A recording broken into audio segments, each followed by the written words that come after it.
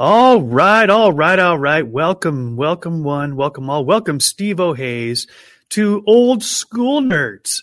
Take yes, 5. Sir. Take 5, yes, right? Sir. Yes, and if there were representing ever the nerds, baby.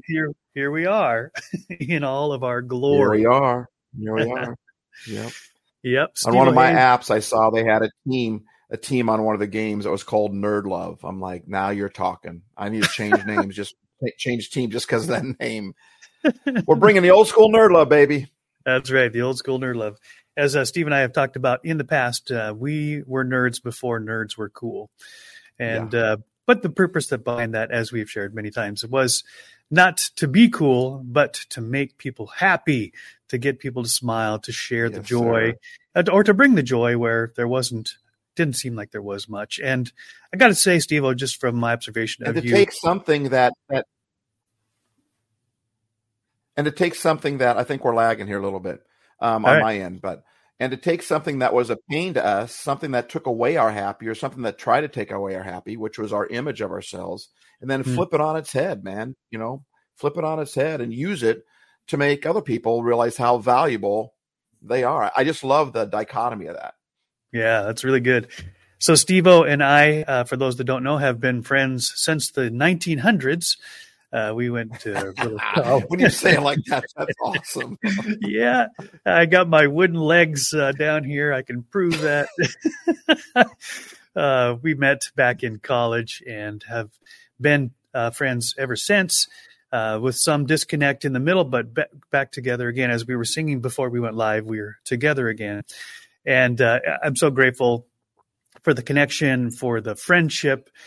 Just this last weekend, Steve and I were with our brother studio, with our brother Tim McCaffrey at his place in Southern California. Steve flew down from the Northwest, and we got to hang out again, which we've done this before, at Super Bowl Sunday, which was exceptionally fun because Tim and his family are crazy Chiefs fans, and so they were full on into the game, and it was great to be hanging out. They're so into the game that they begged me to come down. They paid for my ticket to come down and just party at the Super Bowl with them. Of course, I put business against with that and went and spoke that very same day. And then the house was just packed. There was food everywhere. I mean, you would talk about a Super Bowl party. That was just a very cool one. And then there was a couple of Niners fans in there that were like, what in the world? I mean, yeah, it was a great game. It was a crazy, crazy game, man. And it was intense where we were at, but it was fun as well. It was a blast. And then you were gone, Joe, but afterwards, Tim and his kids, I was driving them in this great big, huge, probably, how big was that trailer? 15-foot trailer that goes up about 10 feet high. And he had the bubble machine going. He had this Red Kingdom, this cool music in the background. He had a video screen behind him, a large screen TV, and he was just on the microphone. He had a sound system, and I'm driving slow through the neighborhood. He's like, "Yeah, baby, Chiefs won, baby." His kids are singing Red Kingdom. It was pretty incredible. It was so fun. I wish you could have seen that, Joe. It was like, but they took the Super Bowl serious, and it was a blast, and it was so much fun hanging out with you in it. It was just very cool, and I loved being with you again, man. That was some serious fun, right? They take their fun seriously. Yeah, it's great, and I just love the raw enthusiasm, and the kids jump up and down waving the flags. Even the dog was howling at one point in the house. Yes, we had the so I thought she was a 40 whiner. He sounded like a 40 whiner. He was like, don't know if the dog knew what he was howling about, but he was howling nonetheless, which, just the whole place was filled with fun and joy. And like you said, and food. In fact, at one point I'd eaten so much, I kind of went into a food coma and found myself trying to stay awake towards middle of the third quarter. I tried to warn you, man. You sat on that part of the couch. I said, Joe, that's a spot I hit. And I'm telling you what, and it wasn't long before you were fighting the carb coma. That's for sure. That's right. The carb coma. One of the comments that came up, which helps us with this conversation too, during the Super Bowl. Well, before we get into that, Steve, for those that haven't met you before, give people a little intro as to who Steve O'Hayes is and what Steve O'Hayes does. What are you all about, brother? I'm a messenger. I'm here to help. That's an acronym for I'm here to bring healing. I'm here to bring encouragement. I'm here to bring laughter, and I'm here to make people ponder. I'm a happypreneur. I'm not about finding creative ways to make money or start businesses. I'm here to help creatively help people find their happy, to navigate, activate, and advocate your happy life. And we do that mostly through Happy Life Studios. We do live speaking as well. We do life coaching, and we are based out here in the great Northwest, sunny Northwest, Seattle area. And it's just an honor to do what I get to do. In fact, it's cool to be able to be brother studios, Happy Life Studios with Mojo Studio. You're kind of about the same thing yourself too, aren't you? Yeah, well, Mojo Studio really is an outcropping of our friendship because after a few decades, I suppose, of us living lives separately, I began to make connections with you online, seeing your podcasts and your social media posts, all very positive, happy, funny type of stuff, as has been your MO since I've known you, right? And so I was fully engaged, enjoying it very much so. And then we ended up following up with phone calls and conversations, and I was just picking your brain, like, how do you do what you do?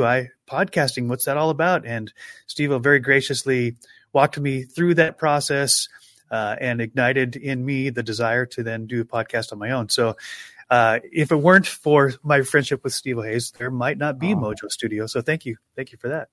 The world would be a sadder place without Mojo Studio in it. That's for sure.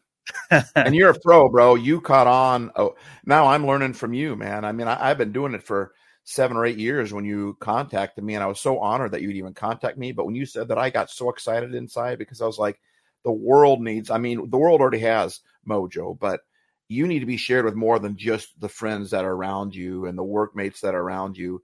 Your joy, your mojo, your happy, your love, your wisdom needs to be shared on a global level. And so that's why I'm glad that you're out there with Mojo Studio.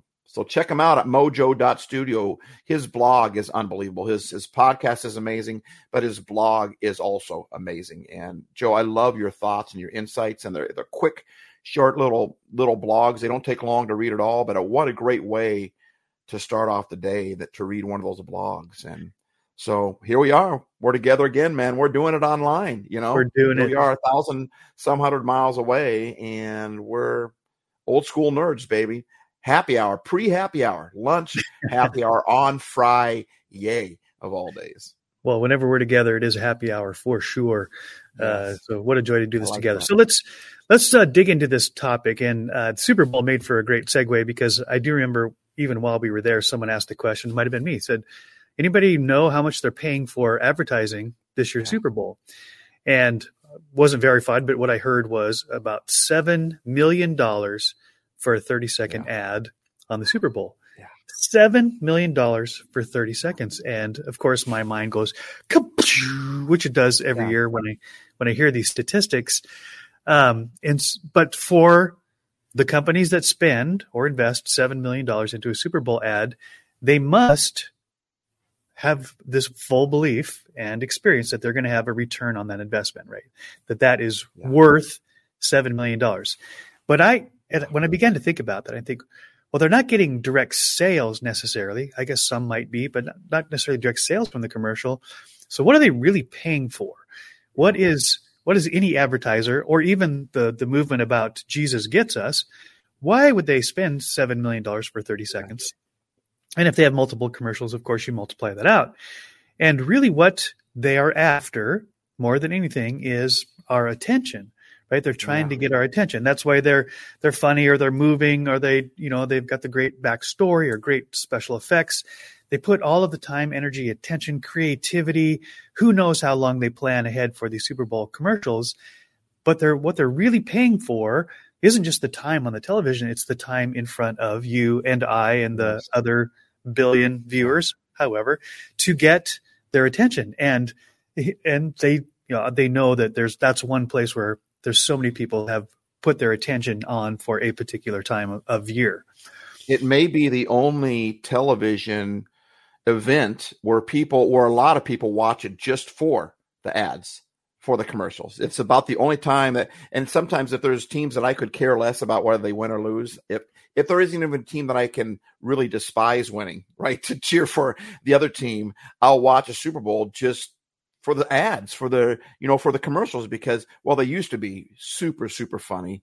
This year they had some that were funny. They just didn't seem as good this year as, which is a bummer because it's $7 million an ad. But Joe, the whole concept of, we got to sit on that for a second. I know you were planning on sitting on that for a second, but they did all that. Not to mention all the money they spend to make that ad and all the money they spend on what would be not the biometrics, but what word are they looking for? But the analytics information, analytics. Yes. Yeah. And demographics. Yeah, all the money they spend on analytics just to know how they're going to do their ad, and they pay an advertiser to put their ad together, and they pay, all the money that they pay for something that we own, something of high value to them, worth millions of dollars to them, and you have it. You who are listening to this, you who are watching this, you have that. You are worth a lot because these advertisers are paying a lot to get what you have, which, like you said, Joe, it's your attention. Yeah. Yeah. Some people say, advertisers are paying for your eyeballs, whether that's on social media or wherever, but they're not really, because if you're just scrolling past and your eyeballs are glazed over, then they're not getting what they want. What they really want is you to stop and to engage and to like or to comment or to share, or ideally, to purchase whatever it is that they're selling. But it's just, I think it can't be understated how we devalue our attention, and yet everything around us in the media is saying how incredibly priceless it is, right? If advertisers, I've heard it said that the social media moguls, right, are paying some of the brightest minds, the greatest engineers, top dollar to do what? To engineer a way to both capture and to keep our attention, right? Because the longer they can keep our attention on whatever media it is, then the more ads can be served, which is the business model. And so this is just the Super Bowl in particular is such a wake up call for me again to say, hey, Joe, do you realize how much people are paying to get your attention? Do I value my attention as much as these advertisers do, right? Who are making millions of dollars by capturing attention. And I think there's a disconnect between us understanding the value of our attention versus those who are making money off of our attention. Yeah. So my question for you then, Joe, I love that whole concept. They see our attention as valuable, but we don't. We tend to, you said, I think your words were something along the lines of something they value, we devalue our attention. So how do we do that, Joe? How do you think that we devalue our attention? Well, I think one of the ways is by giving it away for free, right? And so even this 2-word phrase, pay attention, caught my attention a while back, and you and I had this discussion, and I'd love to bring it back into this conversation, that if you think about it, pay attention, the phrase alone is a transaction, right? When you pay for something, then you get something in return and you own it. But we don't really think about that a lot in terms of paying attention. But if attention is as valuable as it's clear through our advertisers and social media that it is, and yet we give it away for free, then what are we getting back in return for something that's so valuable? So we wouldn't take $1 million and just hand it over to somebody and say, I don't expect anything in return, or what I get in return is only worth $5 or less, right? We are very careful about our money, but I think we get careless about the value of our attention, that where we put our attention, we are paying for something, but what are we getting in return? Are we getting something back that is of the same or more value than what we've exchanged it for? And it's very easy, right, to go through life just giving our attention away as if it's valueless or valued very little. And either we don't get anything in return, or what we get in return isn't even what we want. And we become owners of something that's negative, that's ugly, that's divisive, that turns us off, that makes us upset, that causes negative feelings inside of us. Why? Because we've paid our attention to it. Now we've owned that which we paid our attention to. Yeah. And the other phrase that we use a lot too is you get what you pay for, So our attention is valuable. And when we pay our attention, for instance, just to, I don't know, break it down a little bit. And Joe, your mind works really good on stuff like this. So I think this is probably going to spark a lot for you on different particular ways that we get something of low value because we pay our attention to that. You get what you buy. You get what you pay for. And when you pay attention, like you said, what are you getting in return? What are you paying your attention to? So when now politics season is coming up, right? The elections are coming up. And it seems like both sides love to yell and shout and point their fingers and say how stupid the other side is. When you pay attention to anger, you are purchasing anger. When you pay attention to worthless things, stupid things, you are getting stupid things. Now, don't get me wrong. We all watch the dumb videos or listen to the stupid jokes or whatever, because laughter, in my opinion, even if there's something, laughter usually is often because of something silly. You're getting something of value from that. When you laugh, you're getting happy, right?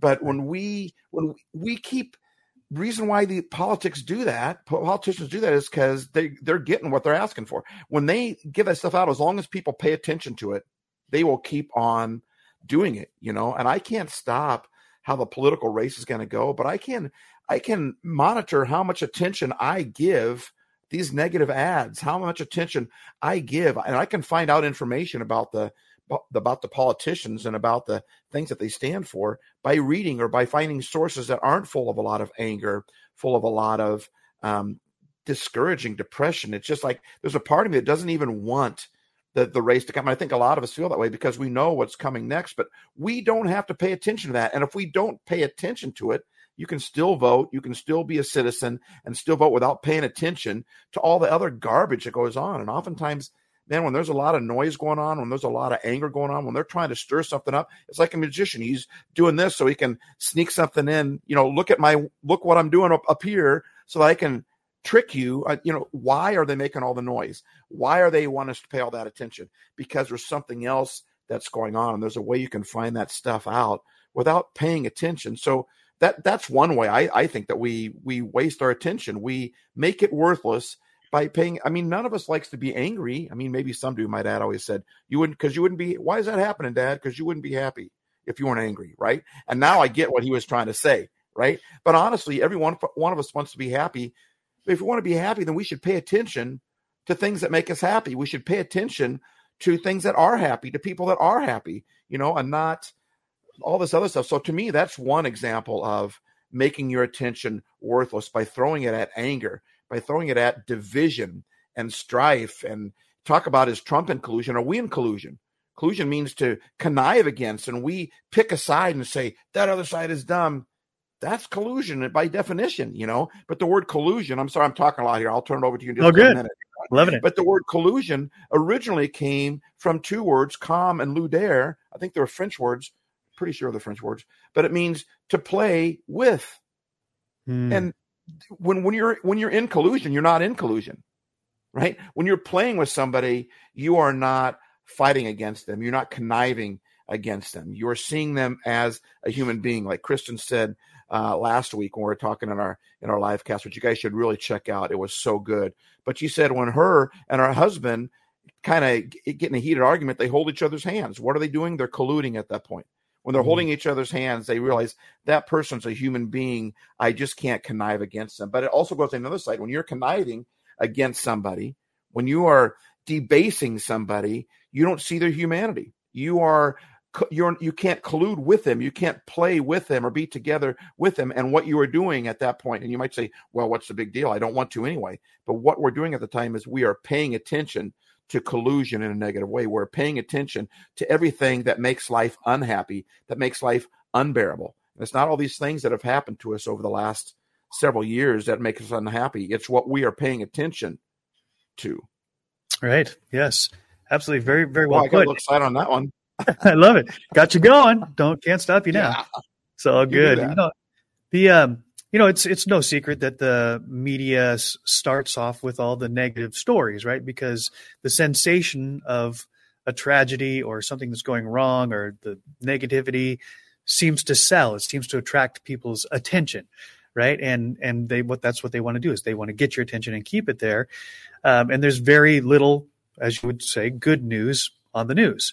the news is primarily bad news. And I think there's actually a shift happening in our society where people are tired of just hearing bad news all the time, and so they don't give as much attention to the news, especially the mainstream media.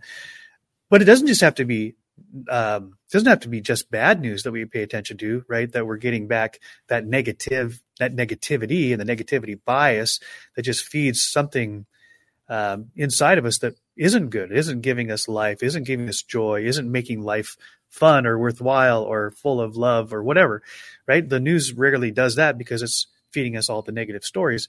And I think it's obvious that there's something very attractive about that in us. So all of that to say, if we find ourselves like a moth to the flame, attracted to something that's going to harm us, then we have to be very intentional, right, about steering away, rather than just being drawn in and then consumed by the fire of negativity, is to flap our wings, right? To take our intention and say, okay, I don't want to spend or invest my attention on things that are divisive, things that are negative, things that are depressing, things that paint such a terrible picture of humanity and make me feel pretty bad about myself in the long run, that steals my joy, that puts me in a low level of anxiety or a high level of anxiety, right? Those things are the natural outcomes when I'm paying attention to those type of things. But it takes a little bit more work, right? It takes a little more intention to say, what are the things that I can pay attention to that I will earn or own that are really helpful, right? That feed my mind, that feed my soul, that feed my spirit, that feed my relationships, that make me stronger, right? That make me wiser, that cause me to laugh, as you said, because laughter is such a powerful creative force inside of us, and actually changes our biochemistry, right? To makes us changes the way we view life. And I can't help but think of there's even a Bible scripture that says, hey, here's the things you should think about. Think about things that are good and pure and beautiful and praiseworthy and honest and all these things. It says, think about these things. And I think as a kid, I kind of listened to that as like a command. Here's what you should do. What I realize now is this is like a prescription to say, hey, you want a life that's full of joy and beauty and goodness and wholesomeness? Well, then give your attention to those things, because those are the things that you will receive in return. And we all know how powerful gratitude is, right? If we pay attention to what we're grateful for, then it changes the way we see ourselves and the world around us. Yeah. I love that. I mean, I love that. When you think about it, when you're paying attention to something that's pure, you are buying purity.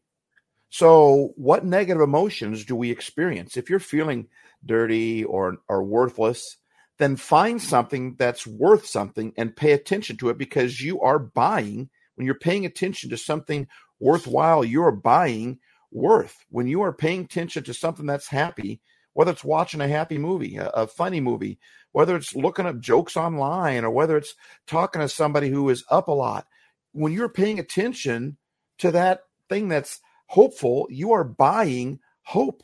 And it might be a small amount, but you buy enough small amounts, you're investing. When you're paying attention to that, you are investing in your life. And yet when we pay attention to baseless, insignificant, worthless things, or things that go against our hope, go against our faith, go against our happy, go against our peace, we are not investing, but we are draining from that account that we all have inside of us. We all have an emotional bank account inside of us. And whether we have money in that, or whether we have, positive energy in that or not, depends on whether we're depositing or we're withdrawing. And when we're paying attention to the negative, we withdraw from that happy account. We withdraw from our spirit. We withdraw from our soul. But when we pay attention to someone, something that's pure, that's beautiful, that's funny, that's hopeful, that's loyal, and that could be simply as simple as finding someone who's loyal and just watch what they do. Finding if you have struggles in your family, find someone who has a family that has that part down. And I promise you, they have other parts that they don't have down, but have the parts down that you don't have, and just watch them. Watch them in the shadows. They don't need to know you're watching them. You want to go the next step, talk to them. Go up to them and ask them, how did you do that? how do you have such a relationship with your kids or with your spouse, or how do you keep the happy in your, how do you, right? And when we do that, when we're paying attention to that, we are purchasing that for our inner selves. What a powerful concept. So really, my happy, my hope is in my hands. It's as simple as, I think, and you know me, so correct me, Joe, if I'm wrong.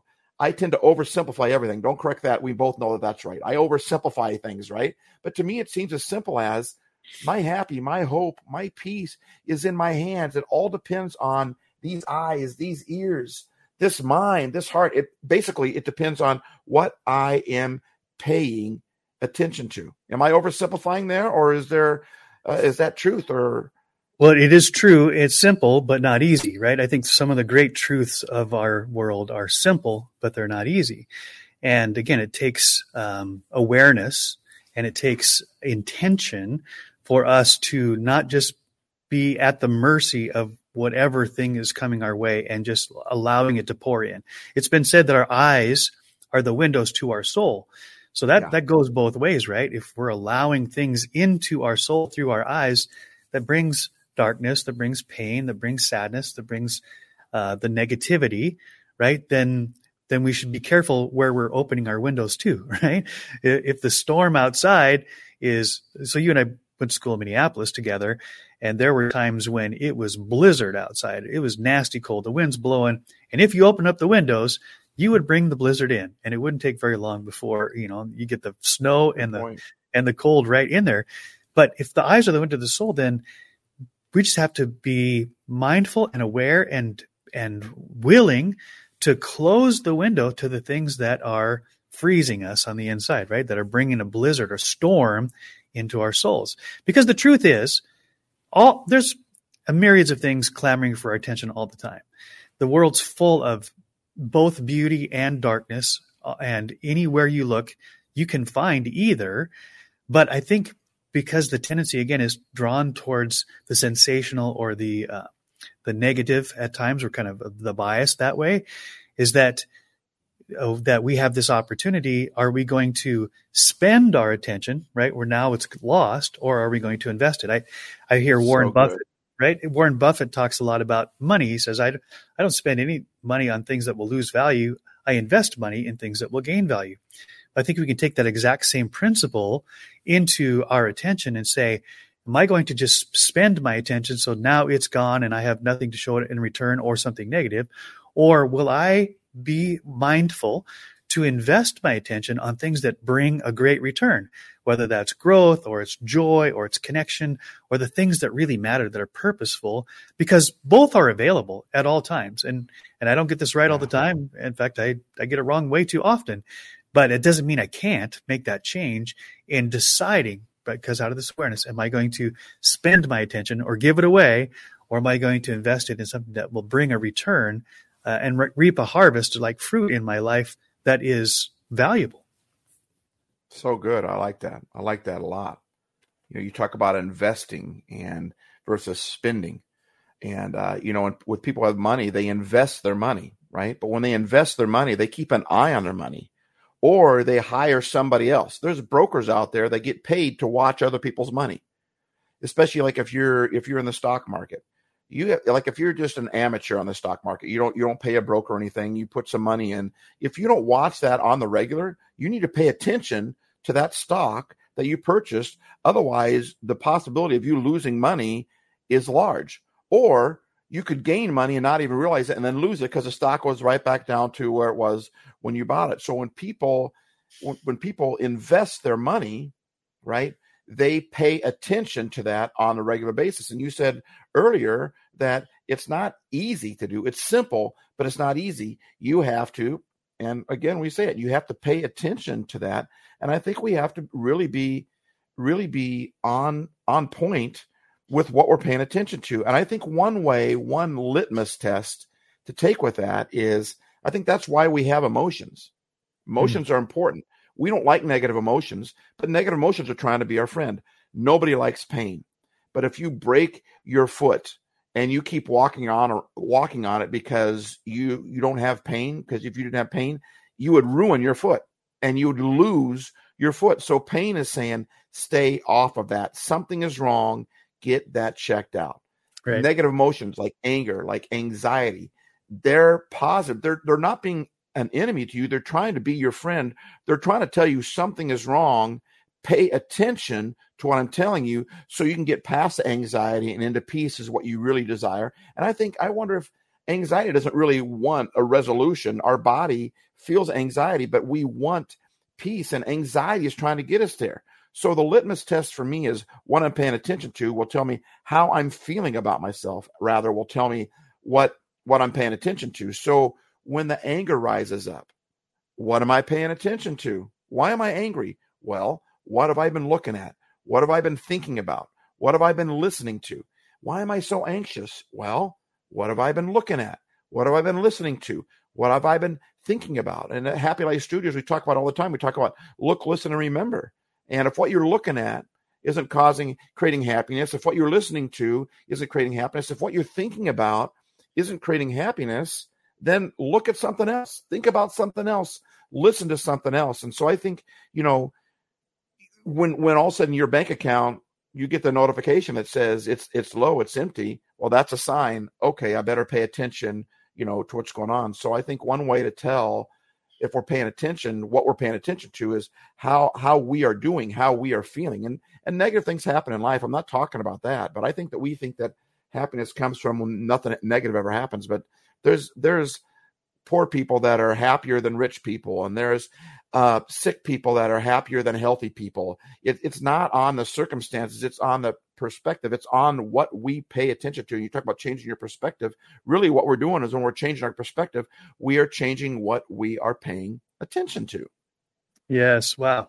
A lot of great things came to mind here. And you talked about how sometimes a negative emotion is actually just a call to action, right? Saying something is wrong here. Just like if you've got pain in your foot and you ignore that too long, you can cause all sorts of problems. And so you go to the doctor and you say, hey, something's wrong with me. I've got pain in my foot. And the doctor, really the response should be, no, you're actually, something is right with you.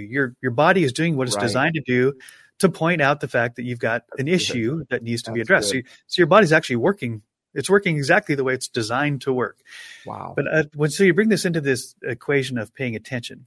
And I think the extreme that could work against you is when something negative that needs to be addressed gets your attention to ignore it, right? Ignoring something doesn't make it go away. And in fact, over time, you can get negative compounded interest on something negative by ignoring it, because it will continue to grow, and it'll be much harder to pull out the weed when it's huge than when it's just in the bud.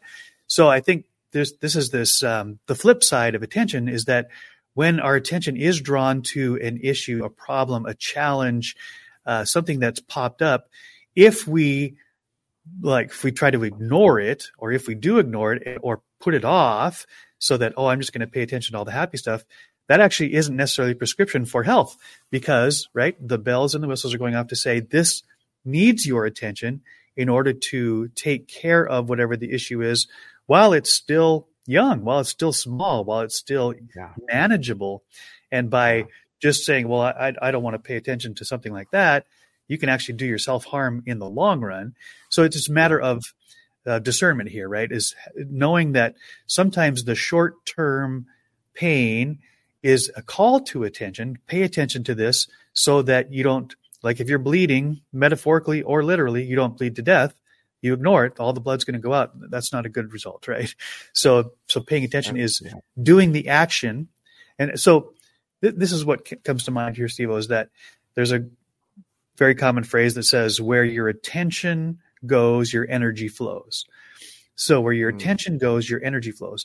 So if my attention is drawn to a challenge, a problem, something that needs my attention, and I turn away from that, even if it seems negative, well, like I said, it's going to grow. So, but if I give my attention to it, my energy will flow to it, rather than causing it to make it worse. The energy actually is there to help me address that, to pull the weed, to put the bandage on the wound, to, ask for forgiveness, whatever needs to be done in that arena. Sometimes the attention is drawn to it, not to make it worse, but to allow us to have the energy to pour into it, to take care of it now before it grows into something bigger, badder, uglier, and more damaging. Yeah, that's so good. That's so good. It reminds me of what we talk about when we do school assemblies, is that, we tell the students that if I have a gouge in my arm, if I have a gash in my arm, right, I got a couple options there. One is I can go to the doctor. I can go to the hospital. If I go to the doctor, they're going to poke around in there. It's going to hurt. They're going to maybe even do surgery on it. I don't want that. So they have a thing called Tylenol. They have a thing called ibuprofen, right? They have a thing called Band-Aids, right? So if I put a bandage on that and take ibuprofen so I don't feel the pain anymore, I'm good, right? Except that's not going away. That gash, I'm not talking about a small cut here. I'm talking about a gash because we don't want someone to deal with it. And we have so many triggers these days. At least that's the hot term. I think oftentimes we have triggers because we're putting a bandage over it and we're taking Tylenol. We're trying to medicate this problem with relationships, with money, with what we're trying to get happy by throwing things at it, by paying attention to the wrong things instead of saying, wait a minute, I have a pain here. Let's deal with this so it doesn't turn into gangrene and I lose the whole arm, And yes. It's not like the things are going to just go away. You got to pay attention to them. And so I think our negative emotions are telling us, pay attention to this, where your energy, where your attention goes, your energy flows. So if you see something, go there and say, wait a minute, why am I feeling this way? Why am I in pain? Why does that anger me so much? Let's deal with my side of things. I can say, Joe, what you said made me angry, but why? Why? I can't control you, Joe, but I can control my reaction to you. And truth is, nobody can make me angry. I have to allow them. I'm the one that chooses where my attention is going to go and therefore where my energy is going to flow. Yeah. Yeah. You know what just reminds me too is that sometimes our attention needs a reframe, right? Sometimes our attention needs a reframe. In other words, my initial reaction to something that I'm paying attention to, maybe this is terrible, this is awful, this is against me, this is negative, but I have that opportunity, right, to reframe the meaning behind something that happened. And maybe the initial response is, oh, that's not what I want. That's not what I expected. That's exactly opposite of where I thought I was going to be at this time or at this place.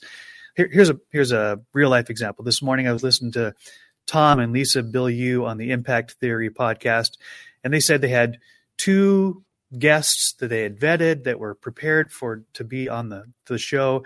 And first one called in sick, and then the other one couldn't make it because of travel issues. And so both of their guests canceled the day of. And they had this whole crew set up, to do a high-end podcast. And Lisa said, she's like, this is terrible. This is the worst thing ever. And her husband, Tom, says, this is great. This is awesome. And she says, how can you say that? And he said, well, depending on how you look at it, maybe this is an opportunity for us to do something new, to try something we haven't tried before, to give time, energy, and attention to things that keep getting put off because of our routine.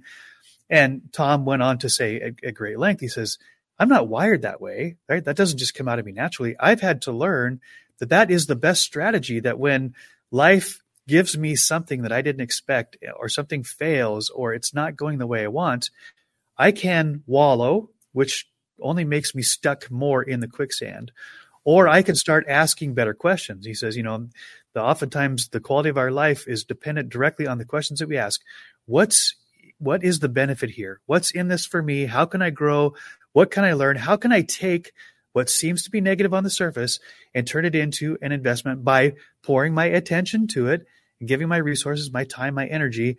I could actually create something that I couldn't get any other way other than through this, what I thought was a roadblock, just turned out to be a detour for a great excursion. I absolutely love that. And if it wasn't for the plan of those other people coming on, he probably wouldn't have planned that for him to happen. And right. He adapted to it. And I bet it turned out even better than if, something happened that wouldn't have happened otherwise. And all that stuff you're talking about, it's got my mind just thinking, and I'm hoping that I can make this intelligible.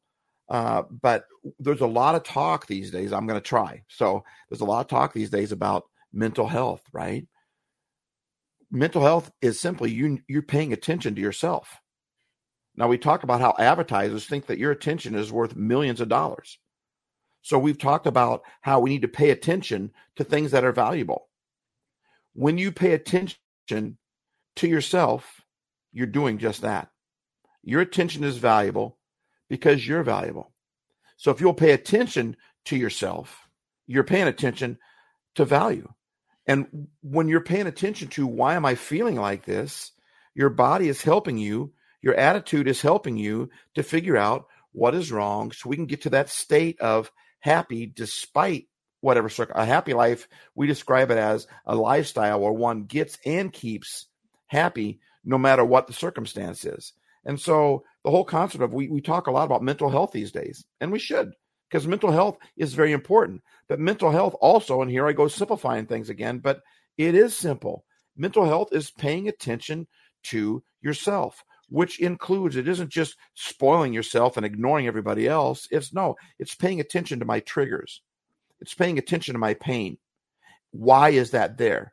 Why is that triggering me? So I can do something about it, so my energy can flow to that. So the whole concept of, when you pay attention to yourself, you're paying attention to something valuable. Man, I think that we need to get that in our head. When you're paying attention to yourself, you're paying attention to something valuable. That's why people pay so much money to try to get that, to try to get your attention.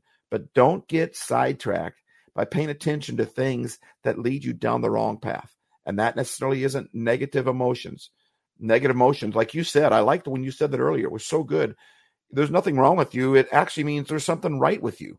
When someone pushes my buttons and I rise up inside, man, what's wrong with me? Something's right with me. But it's with me, not with that person. Now, that person's responsible for however they live their life. I'm not letting them off the hook, but I'm saying I don't have to allow them to infiltrate my mind, infiltrate my spirit, infiltrate my heart, and cause me to pay attention to something stupid, something angry, something whatever. But paying attention to yourself is paying attention to value. Yeah, but there's a nuance here too. I love where you're going here. And I think oftentimes when I pay attention to myself, I'm asking the question, what's wrong with me, right? So I'm actually looking for the problems that make me feel less valuable. What's wrong with me? And we do that on the external world. What's wrong with the world? What's wrong with you? What's wrong with this system? What's wrong with fill in the blank? But we also do that with ourselves. So I think what's really important here is that question, what's wrong with, is actually paying attention to what's negative, right? It's giving our time, energy, and attention. And in return, when our attention goes there, the energy flows and it creates a world of what's wrong with. And it becomes very dominant in our mind. And so that's a reminder too, Steve, of asking, what's right with me? What's right with the world? What's right with the circumstance? What's right with this relationship?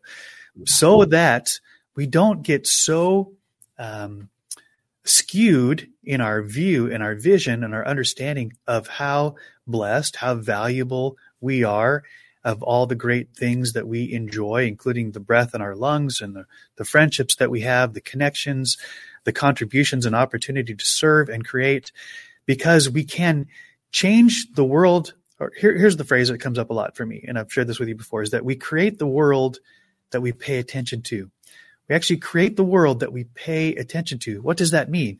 That means that there's an infinite number of things to pay attention to, but the ones we pay attention to creates in our mind what kind of world that we're going to experience, whether it's external and or internal.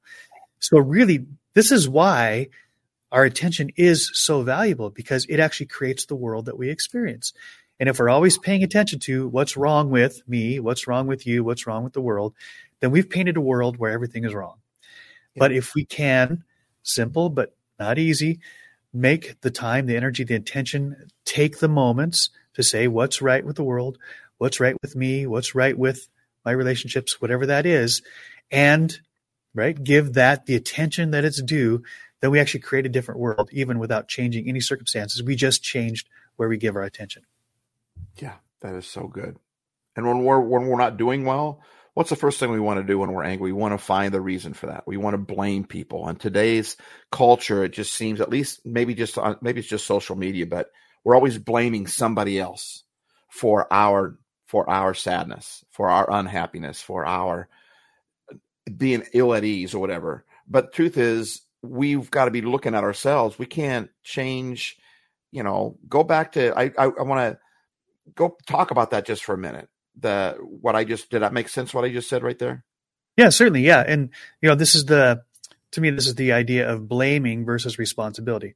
If we're always blaming circumstances for our happiness or for our sense of wellness, well, then we've given away the change. But one of the beautiful things that we can be thankful for about ourselves is the power of adaptability, right? Is that regardless of the circumstances, I can change the way I view it. I can change the way I address it. I can change my response to it, right? The meaning that I assign to it. That's called responsibility. It's the ability to respond in a different way. And oftentimes I've misunderstood responsibility as blame, and nobody wants to take the blame, and certainly don't want to put the blame on me, right?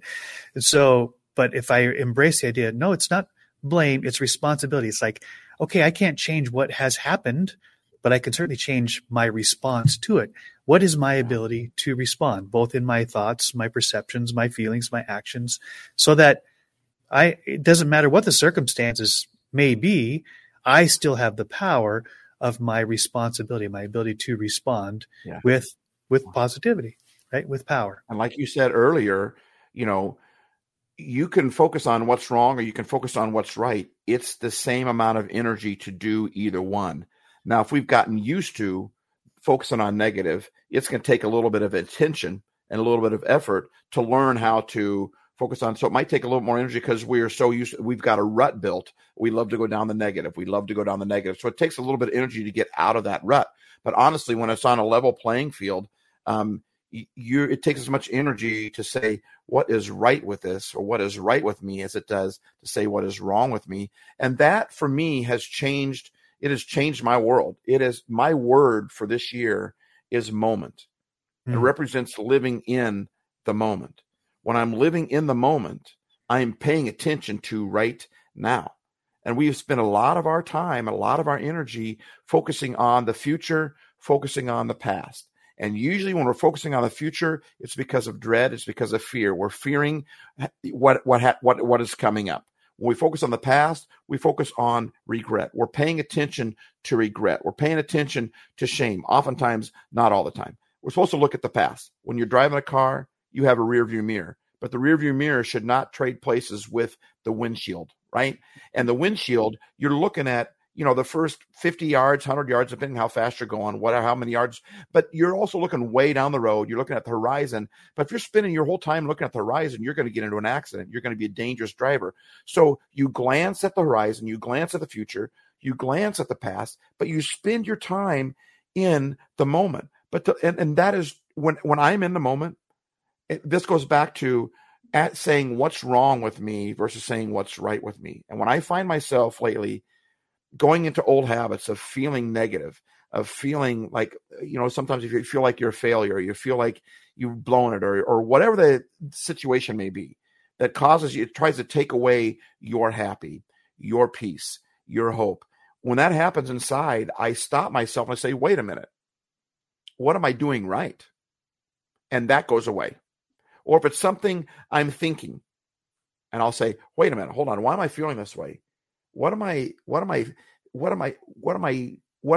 of saying, what do I not have right now? I wish I had this. I wish I had that. Man, if I didn't do this, I'd have this.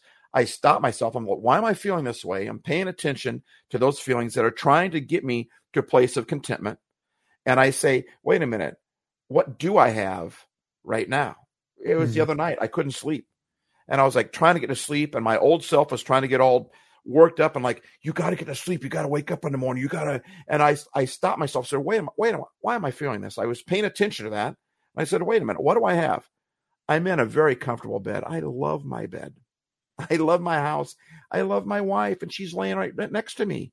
So if I was asleep, I couldn't enjoy this moment. So I'm just going to enjoy this moment. So the whole idea of saying, when I'm going, what is wrong with me? I stop that and pay attention to what is right with me. What am I doing right now? What do I have right now? And those things, they just fall off. They fall off the cliff. And I'm here in this moment. I'm paying attention to right now, which is the only thing that we really have is the right now. So that whole idea of, what am I doing right instead of what am I doing wrong? That's one of the biggest keys to, it's paying attention. You're buying value. It's a key to happiness. It's a key to living a life in a healthy way that will help change other people's lives in a healthy way as well. And you also pointed out so eloquently that you went from the question of what do I lack, right, to what do I have? That's just a matter of paying attention. It's exactly what we've been talking about from the beginning of this conversation, is that I can pay attention to what I wish I had, what I wish was different, what I lack, right? And then I will feel less than. Or I have the power, and with some intention here, to, as you said, to pay attention. What do I have? How am I blessed? What talents, abilities, and even this idea of looking at the past and the future, you said very clearly, by default, we tend to look at the past with regret or shame, or we look at the future with dread. But that's that negativity bias we've been talking about. But here's another tip, and I'm learning to practice this myself, is that when I look at the past, I also have the opportunity, if I just shift my mind a little bit, ask a little bit of questions to say, what has happened in my past, right? That is awesome. Come on, Joe. I'm grateful for. To think of moments of my past that brought me great joy or sense of accomplishment or a sense of connection or aliveness, or the things that make life worthwhile, those things I've already experienced, and I can actually bring that emotion and that joy and that experience right into the now just by changing what am I paying attention to in my own past. Am I paying attention to what went wrong, what I wish was different, or will I pay attention to what went right? How did that go well? What was that? How fun was that? And actually you can pull into the present moment some of the great things from my past. And the opposite is true as well. When I look out to the horizon, yes, I can pay attention to what might go wrong, right? I can have the negativity bias, or I can look to the future and with hope and say, what might happen? What could be? What's possibility? What might I be able to do if I continue along this route and I grow and I build and I add these things? And so again, the past and the future can be a drag. They can be an anchor, or they can be a sail. It really just matters on whether you're paying attention to what you lack, what you wish was different, what you're afraid of, or pay attention to what do I have? What have I experienced? What have I gained? What have I, what blessings have I enjoyed in my life? And what might be, which could be incredible, right? And that it's just a small but important shift in what am I paying attention to. That is so good, Joe. That is so. I knew where you started to go, and I'm like, oh, I like where he's heading with this.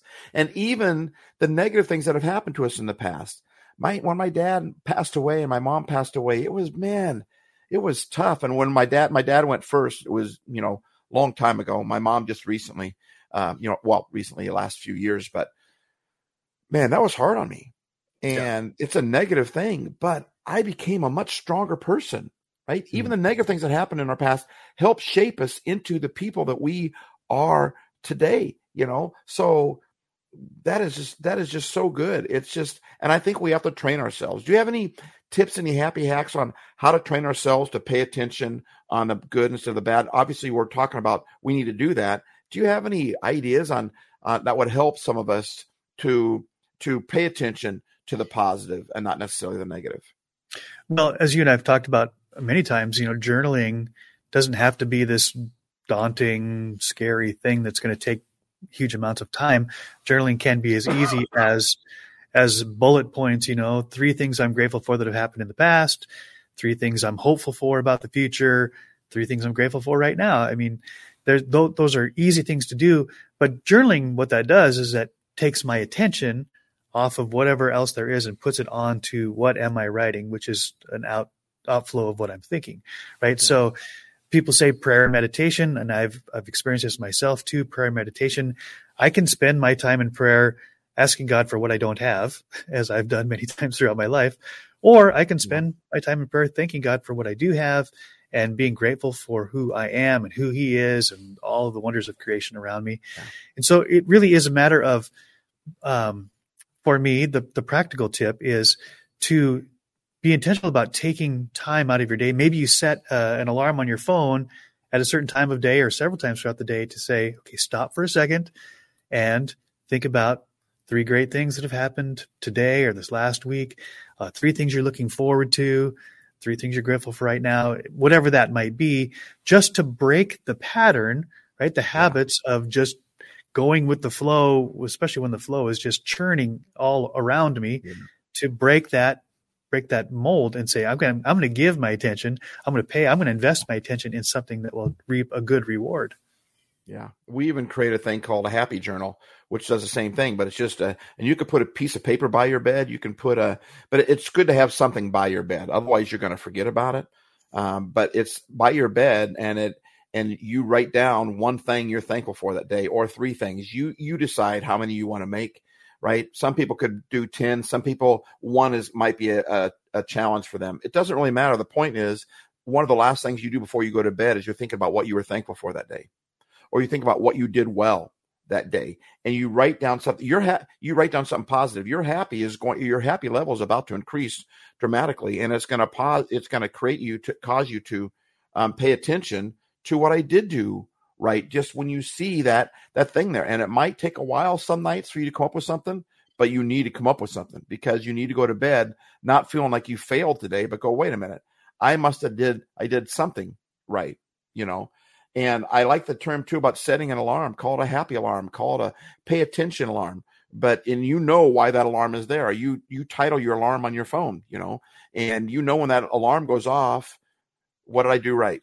What am I looking forward to? Whatever it is that helps you be you the best.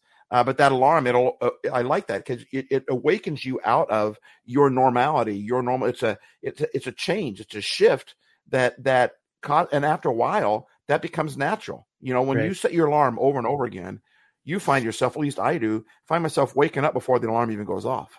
Right. Or on a day when I don't have to wake up, I still wake up because I have this inner alarm now.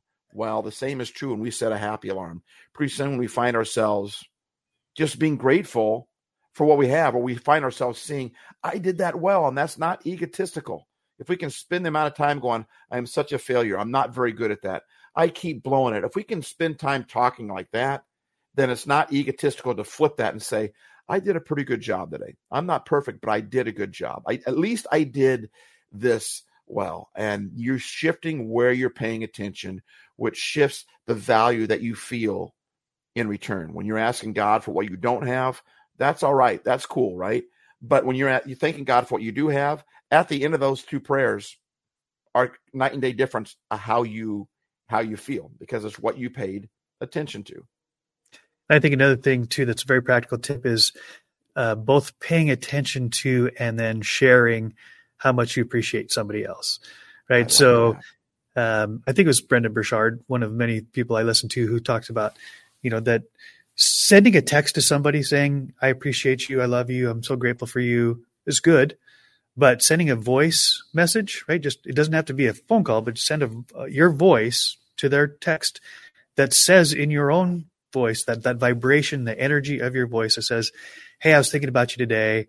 Hope you have a great day. I appreciate you. I love you. Or if you can be very specific, hey, here's something that you did that's made a big difference in my life. Or here's a thing about you that I just find so appealing, right? Imagine, that's a win-win, because that's putting your attention on what you love about somebody else, which is talking about the blessing that they are in your life. But it also then brings their attention to, hey, somebody sees me, somebody appreciates me, somebody loves me, somebody's thinking about me right now. And that's free, but it's so invaluable, right? It's one of those things that can actually change your life and the person on the other end, if even for a second, which is still invaluable. It's still priceless to share that joy with somebody else. And you reap what you sow, you harvest what you plant. So when you start pouring honor into other people, you start investing value in other people, you'll find people doing the same to you. Yeah. That's how it goes. Joe, I love talking with you. I love hanging out with you. Your brain, I just love it, man. I love this talk. What we pay attention to will determine the value. We already are valuable, but we might not feel valuable because we're paying attention simply to just the wrong things, you know? Really good. Really good. And I love the fact that we just lived out exactly what we're talking about. So for this last 59 minutes and 39 seconds, we were paying attention to ourselves, each other, to what's important, to how to make a difference in the way I experience life, right? And it didn't take a ton of energy. It didn't cost any money, but it certainly does change the way I feel about the world I'm experiencing, right? We're creating right now. We are creating the world that we're paying attention to. So to all of you that have tuned in, either live or after the fact, thank you for giving your time and energy and attention, because Steve and I, it is completely our desire is that if you give attention to what we're saying, that you'll receive something really valuable in return that actually makes your life better, that changes the way you feel about yourself and about the world around you. And we can't do that for you. All we can do is plant the seed, and you can harvest it in your own life. So on behalf of Steve O'Hayes and Happy Life Studios, I'm Joseph Mojo McCarthy from Mojo Studio, and I am so grateful for my brother, for my friend, and for the time we get to spend together. And I say, let's pay attention to what will flourish in our lives. Pay attention. Don't just pay, don't spend it. Invest it.